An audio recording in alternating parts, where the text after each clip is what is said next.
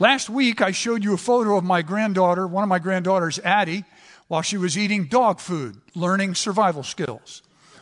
Well, this week, this is one of my grandchildren. This thing's supposed to work. There we go. It's not working. Something's happened here. Hold on. I'll get it right. There he is. Okay, that's Liam. That's my Irish grandson. And he has graduated out of Addie's class. And so this is him eating broccoli and some chicken. So we graduate them quickly into healthy food when you're in our clan. And that's my little grandson. But you know what's going to happen to Liam someday? One of us is going to go, Liam, what do you want to do when you grow up? What do you want to be? In fact, all of us have probably been asked that question by somebody. And almost every time that's asked, we kind of think nothing of it until that student becomes older. And then the answer they give to that question becomes very significant about how we guide or steer them in a particular direction for education, etc. Because we know the significance of that direction is going to impact how they work, where they work, what they will be doing. So from there, we know that work matters. And let's return to the parable of the talents from last week in Matthew chapter 25, verse 14.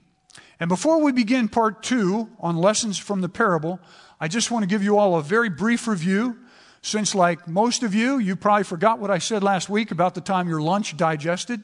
And maybe there's some of you who weren't here last week, so I'll give just a quick review, because again, repetition is the glue of learning.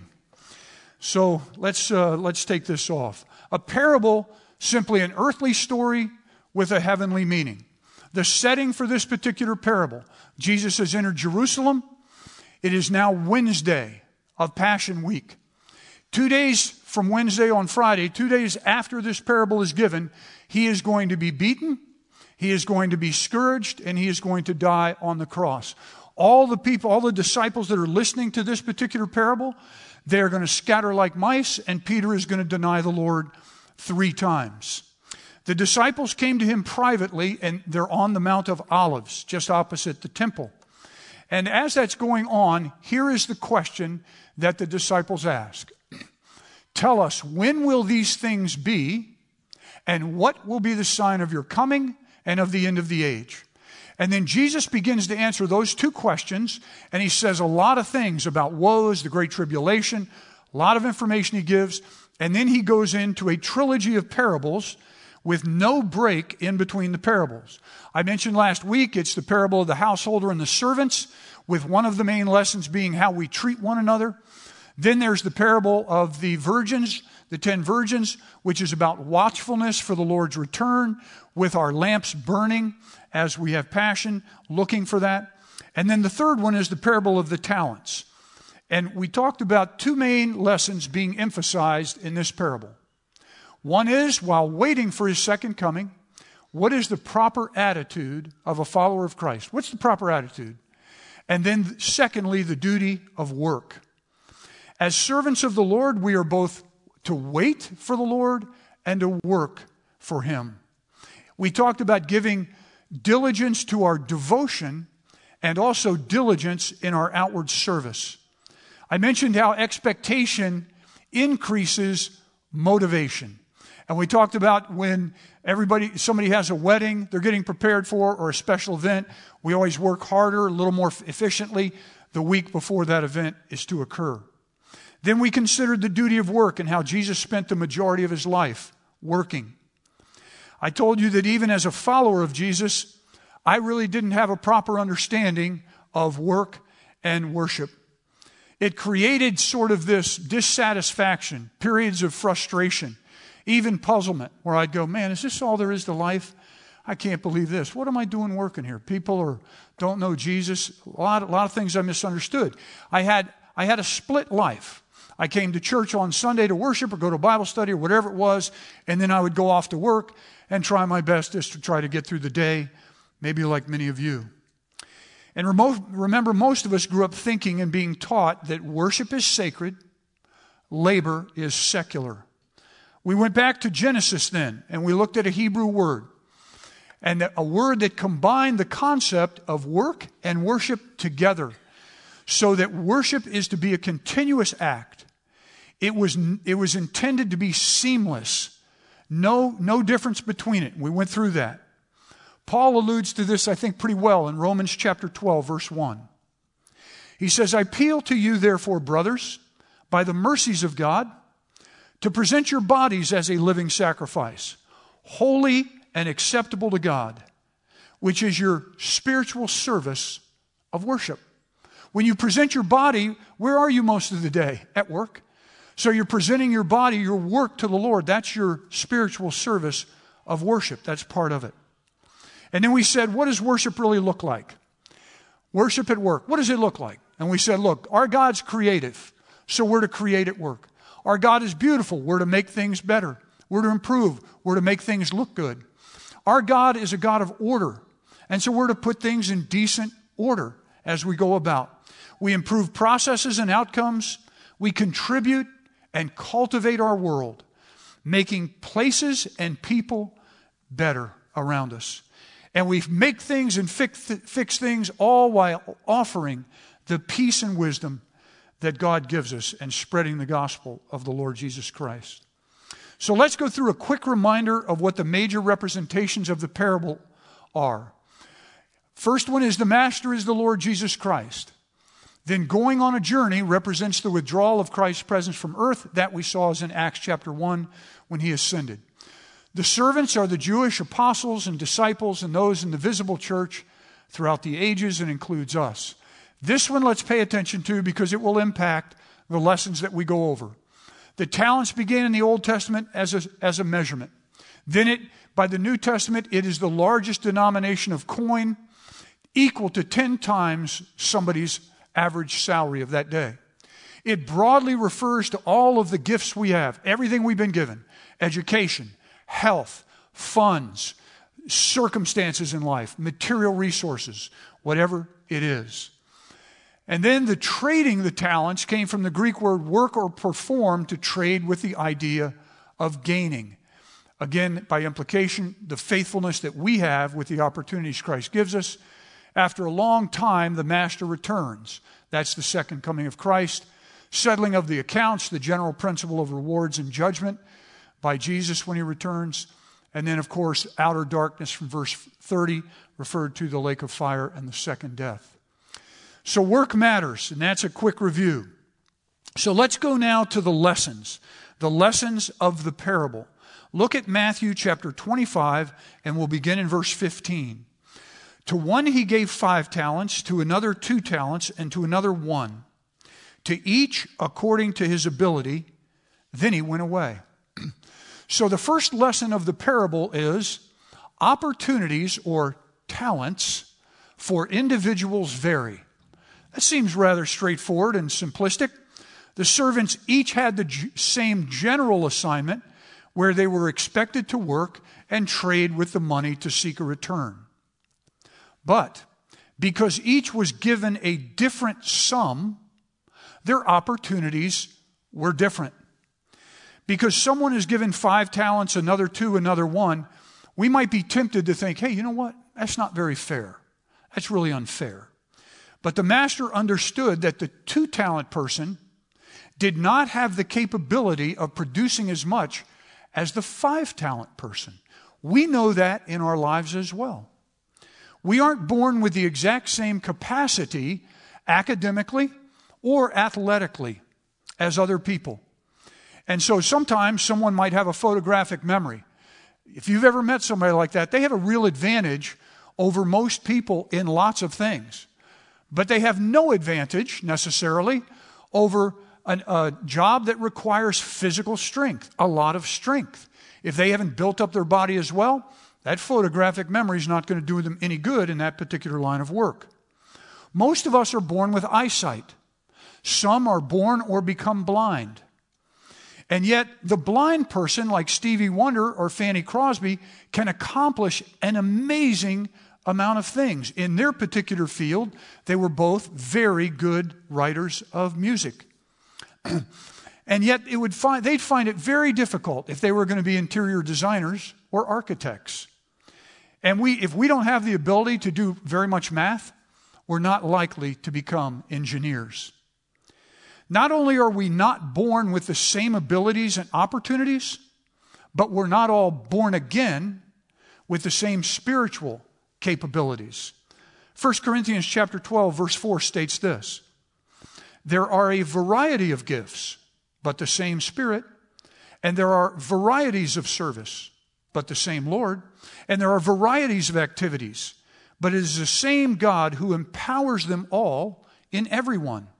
And He apportions to each as He wills. So we should never think that somehow we've been ripped off or gypped because we don't have the abilities or the wealth or the education or the spiritual gifts of somebody else. You know, growing segments of our society increasingly push against the reality of this particular lesson, even to the point of absurdity. Recently, the Virginia Department of Education, just last week, decided to so alter teaching historically common mathematics up until 11th grade that they've removed Algebra 1, Algebra 2, and geometry. The result is that those subjects, they claim, will still be integrated into something, but they won't look like that. They'll be non-recognizable. And I read their rationale that the current system of mathematics is unjust. It is the skin of a reason stuffed with a lie. Through Paul, the Lord admonished the Corinthian church, don't compare yourselves one to another. To the Romans, he wrote, hey, see how say to the potter, why have you made me this way? You know, our opportunities and talents vary according to our abilities. Those with more abilities usually outperform us. So then we often struggle concluding that our value is less than those that have more gifts or more abilities than we do. It feeds into the propensity that my worth is somehow less than others. So let me digress for a moment to address that. We are all created equally in the image of God. We are equally loved by Him. His sacrifice for sin is equally available to all who would believe on Him. From the time we are young, we are bombarded with messages that our worth and value to others is tied to results. To get into college, business performance, athletics, whatever it is not about our effort, but about results. And we are rewarded based on our performance. This is true in athletics, academics, and business. And it should be. If you're running a business and you have salespeople and some salesman that never meets his quota, are you going to retain that salesperson, even though you're a very nice person? The answer is no. You're going to know that their particular abilities is better directed somewhere else. And so this is normal. This is right. As a matter of fact, it's very admirable, and many of you should be complimented and rewarded for your consistent efforts that earned you the degree that you have or the MBA that you have. Those didn't come out of laziness and procrastination. Your training and practice in a particular sport in which you excel, you should be commended for that. And certainly you should be rewarded in business and industry for the contributions you bring.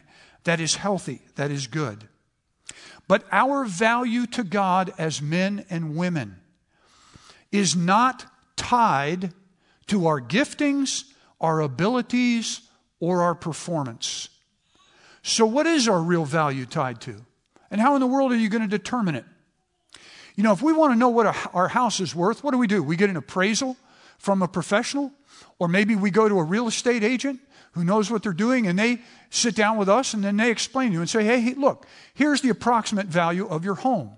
But we all know this reality, and that is your home is only worth what somebody's willing to pay for it. And it's that way about everything you sell. It's only worth what somebody is willing to pay for it. So we are valued by the price someone is willing to pay for us. 1 Corinthians chapter 6, verse 20 says this: we are purchased with a price, therefore glorify God in your body and in your spirit, which are God's. We are purchased with a price. Well, what was the price? The horrific death of the sinless Son of God, Jesus Christ, who bled from the scourging, bled from the beatings, and then bled from dying on the cross. The crucifixion. Jesus values you and I so much that he paid the ultimate price for each of us individually. Our value is determined by the reality that we are made in God's image, and he loves us unconditionally, and he proved it. You know, in a home, we don't love a child because of what they accomplish. We just love them because they're ours. But we do reward them according to their character and their effort. So if we understand our infinite value to God, then it really doesn't matter if somebody else gets promoted over us or gets the raise or if they excel beyond us or earn more money than us. It just doesn't matter anymore to us because our value and worth is not in that. Matter of fact, it really frees us to both love the person who is extremely wealthy and excelling, as well as to love the person who is poor and has very little.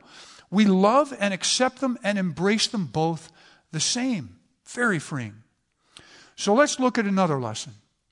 God gives us everything we need to accomplish the assignments he has called us to. The master gave each servant what they needed to accomplish his purpose for them. We are tempted to feel sorry for the servant that got the one talent, aren't we? But in reality, he received as much as $1 million in today's currency from the master. And what did he do with it? He buried it in the backyard. He was given more than enough to meet the master's expectations. Don't think that, oh, that poor guy with the one talent. Look what he was left with. In the story, there are no restrictions on how any of the three were to use their talents. They were perfectly free to pursue whatever opportunities that they wanted. So none of us can say, why did you ask me to do something, God? You didn't give me the ability, the health, the intellect, or the tools to do it. Wow, God, what'd you do? We can't do that. I love what 2 Peter says. Listen to this in his letter. He says this, his divine power has granted us all things that pertain to life and godliness. His divine power has given each of us everything we need for life and godliness. For godliness, Christ is our righteousness. 1 Corinthians 1:30. You are in Christ Jesus, who became to us wisdom from God, righteousness and sanctification, and redemption. So that it is written, let no one, if anyone's going to boast, let him boast in the Lord. And when it comes to life, God will provide whatever he has called you to do. Good friend of mine, Mark Richardson. A few of you here still remember Mark, may know him.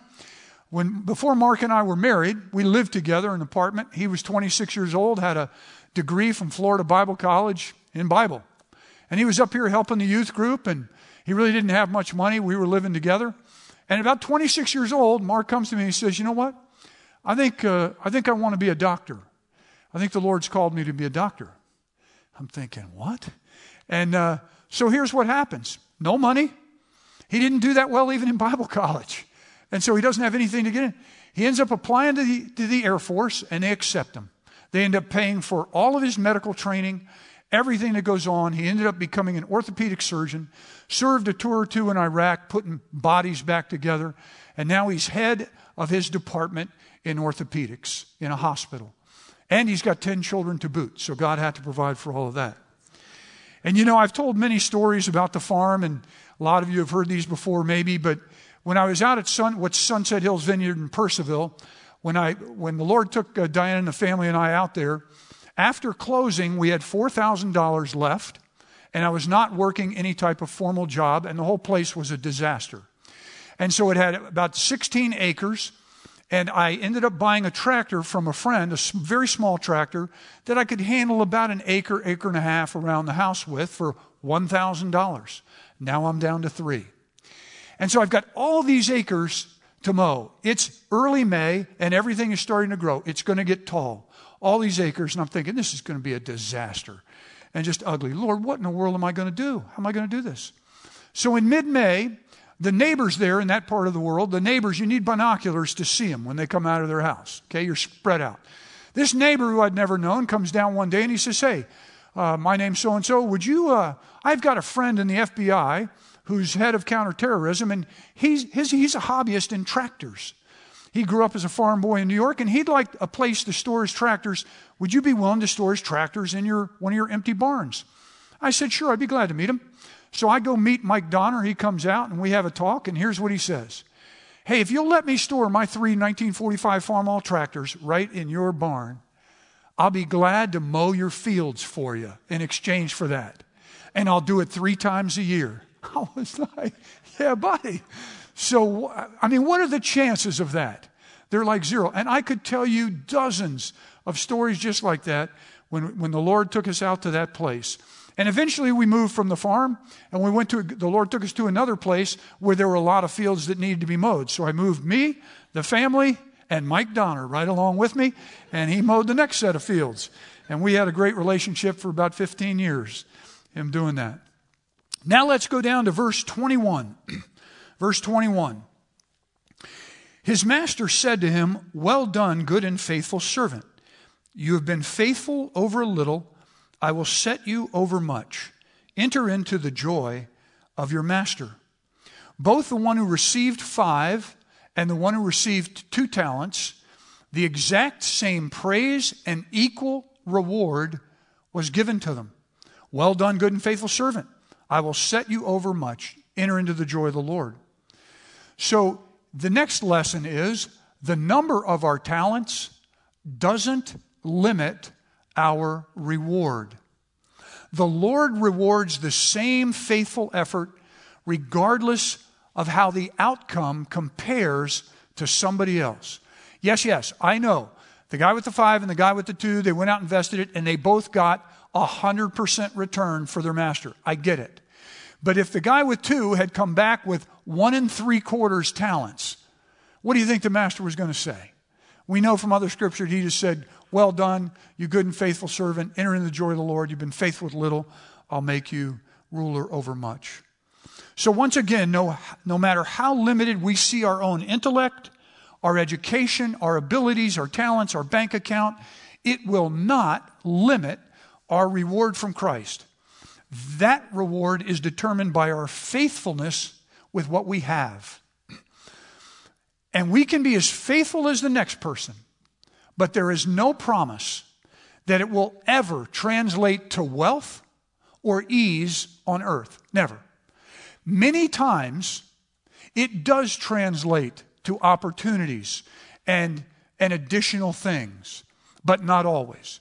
Many people around the world have been faithful to the Lord Jesus, and they never had anything but hardship. Maybe they were in prison for Christ and suffered before they died. And so it's not about what you get on earth, but you will receive the reward before the Lord. Remember the widow in the temple? Jesus is there with the disciples. She comes along and casts her 2 mites into the treasury. And Jesus says to the disciples, hey, you notice that widow? She cast in all that she had. And I'm telling you, it was more than anybody else that cast in, because she cast in everything. Note verse 21 again as we come to the next lesson. Faithful diligence will always be recognized. The Lord delights in rewarding faithfulness. Faithfulness in today's situation will always result in new, expanded opportunities.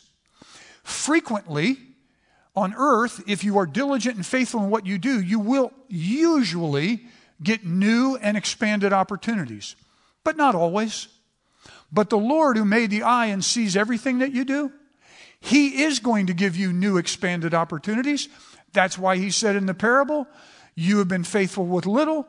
Behold, I will make you ruler over much. So you needn't be discouraged when the people you work for don't recognize what you're doing and the value you bring. They don't give you the bonus or the raise you thought you should have had. And so you needn't be discouraged by that at all. Take the situation you've been given and be faithful with that. Remember, we work for the Master. We are all stewards. The motive for us to achieve isn't for selfish purpose, to bask in pleasure or praise. The money that is given to the servants is not their own. The money they earn with the capital is not theirs to keep. The servants are only stewards of the master's investment. And it's the quality of their effort for that stewardship, in that stewardship, that the master seeks to reward. The key character quality here is diligence. Diligence. Diligence can be defined this way: accepting each task as a special assignment from the Lord and investing my time and energy to complete it. It has words associated with it like earnest, determination, being prompt, and energetic. One of the word pictures in the Hebrew for diligence is this: it's digging a ditch, or it's mining for gold. So here's a few questions you can answer to help take inventory about whether or not we are diligent. Few questions to just answer to yourself, and if you're married, of course, you can jab your spouse. Do we do a job to first please the Lord and then our employer?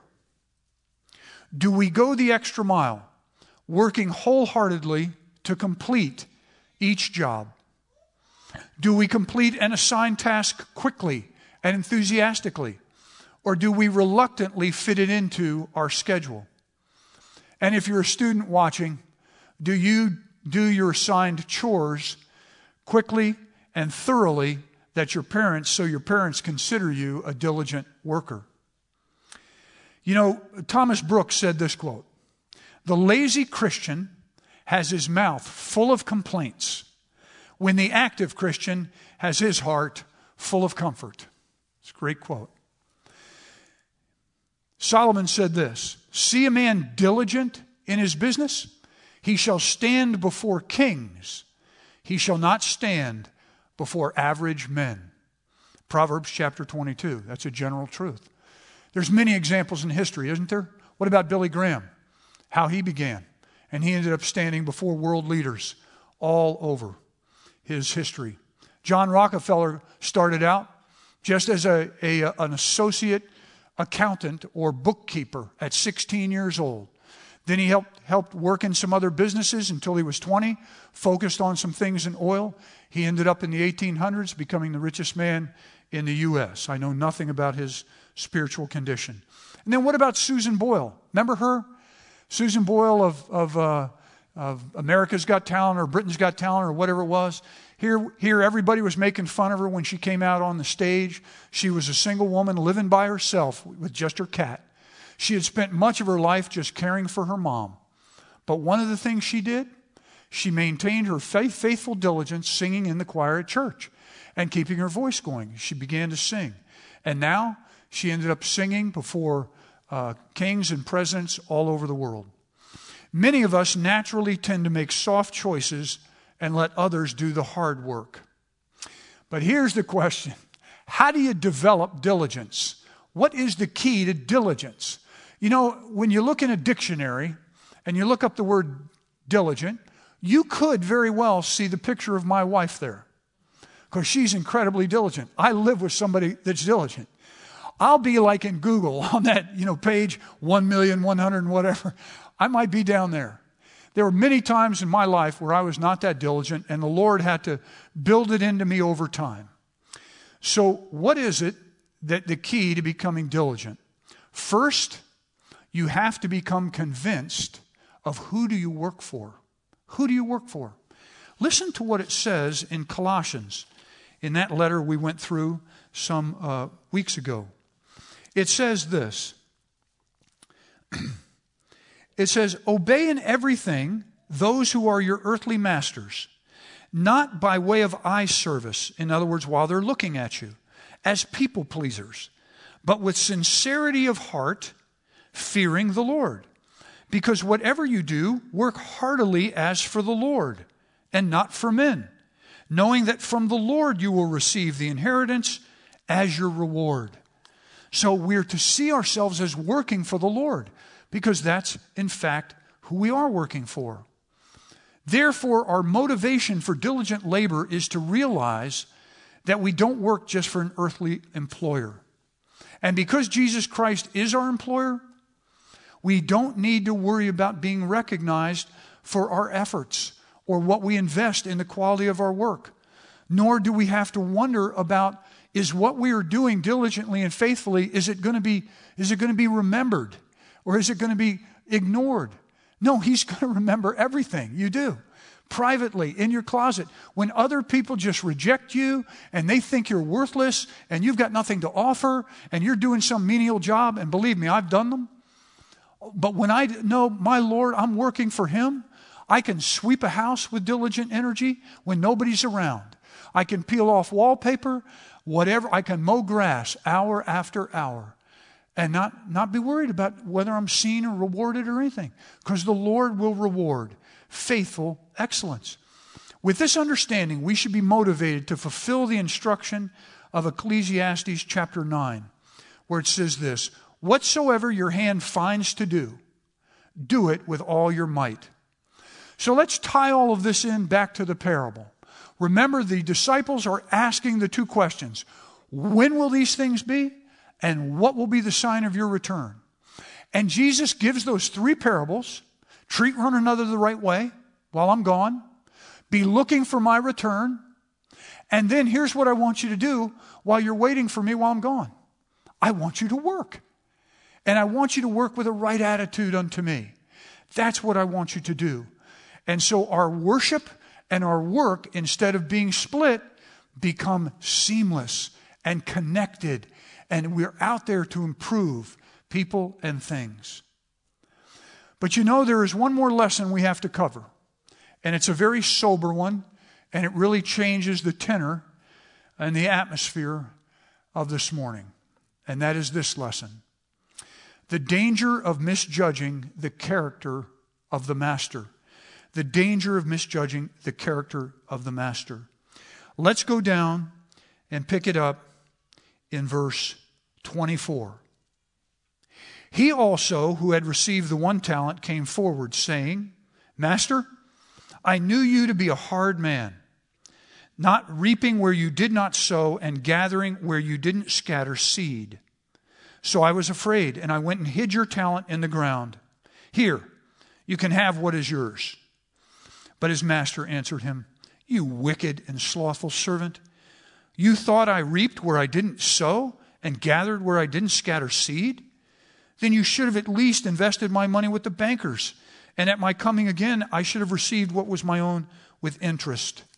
So take the talent from him and give it to the one who has 10 talents. For to everyone who has will more be given, and he will have an abundance. But from the one who doesn't have, even what he has will be taken away.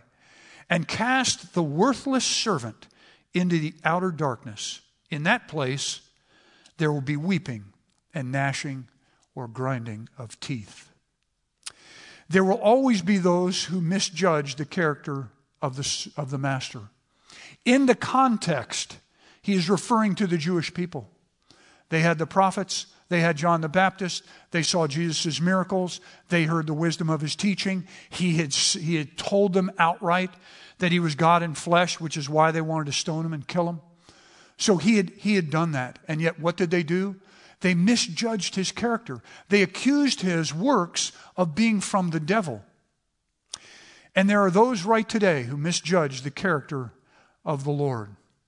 When we misjudge God, we misuse what we have been given. We see that all around us. People then take all that they've been given and they use it for proud or purposes to gain power over other people or to simply live in pleasure. And we will all be held accountable for what we do. The parable of the talents is not about salvation through works of righteousness, but about how we use our work to fulfill our earthly callings. It's about whole life stewardship. The unfaithful steward in this parable didn't so much waste his master's money, he wasted the opportunity. And as a result, he was judged wicked and lazy. We are responsible for what we do for God with what we've been given. And one day, we will be held responsible. The Bible continually warns of a place called hell. Continually. There are over 162 references in the New Testament alone which warns of hell. 70 of those references are uttered by the Lord Jesus Christ. Here is what Jesus says about hell.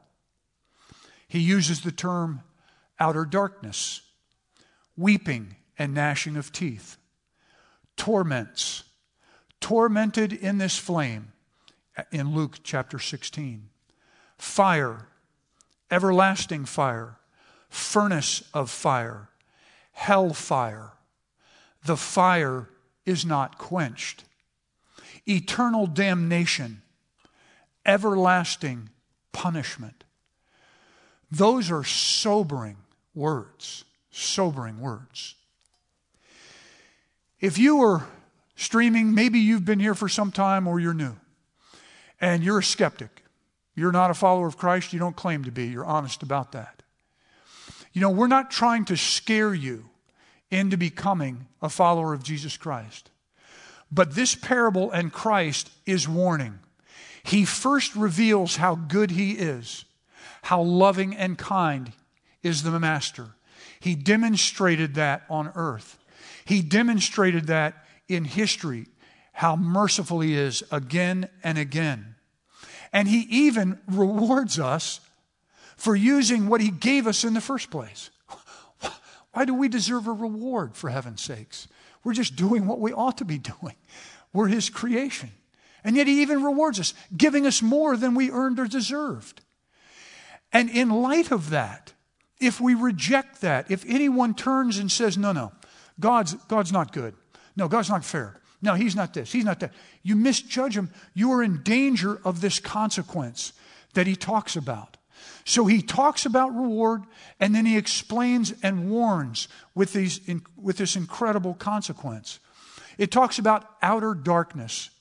Outer, I don't know, but there was a time that I was downtown. I heard in the Cap Center all of this roaring, all of this celebration going on as the hockey game was going on. But I didn't have a ticket. I couldn't get in. And I really wanted to go in there and to find out what the celebration, what was going on. I wanted to be a part of that. But I was left on the outside. And then it talks about darkness.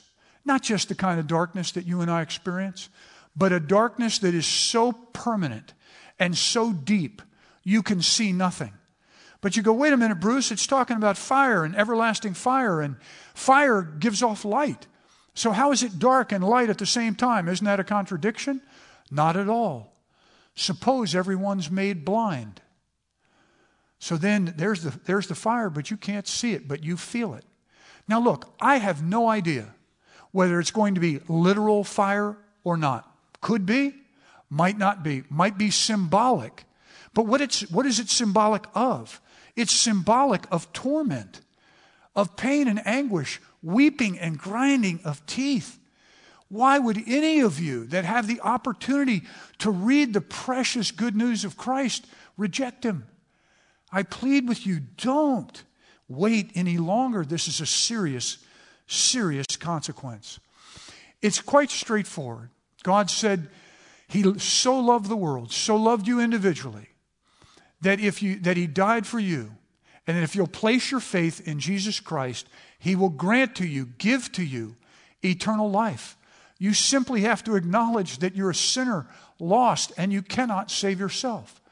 And that believe Jesus is exactly who He said He is. God in flesh, loving and kind, died for you and rose again. Just put your faith in that. And today you can have eternal life. Let's pray. Holy Father, I do pray for anyone that's streaming or might be here, that they won't wait any longer, that they will put their faith in You today. They will acknowledge that they've misjudged You. They've misjudged Your character. And for the rest, I thank You for these men and women who labor in business and industry. Many of them have hard bosses, difficult customers, strenuous situations. Some have boring jobs, thankless jobs, things that are in the background. They wonder if there'll ever be another job. There are those who are in long-term unemployment, seeking to work. I pray for You to bless them and direct them to work. That's Your will, that we make it our ambition to work with our hands so that we're not dependent on others. Please encourage all these folks to do their work unto you so that they'll know that they are rewarded for the effort that they give because you see everything. Give them great joy in what's ahead for them this particular week and bless them richly, including the moms who are raising and laboring in teaching and training little children. And we thank you in Christ's name. Amen.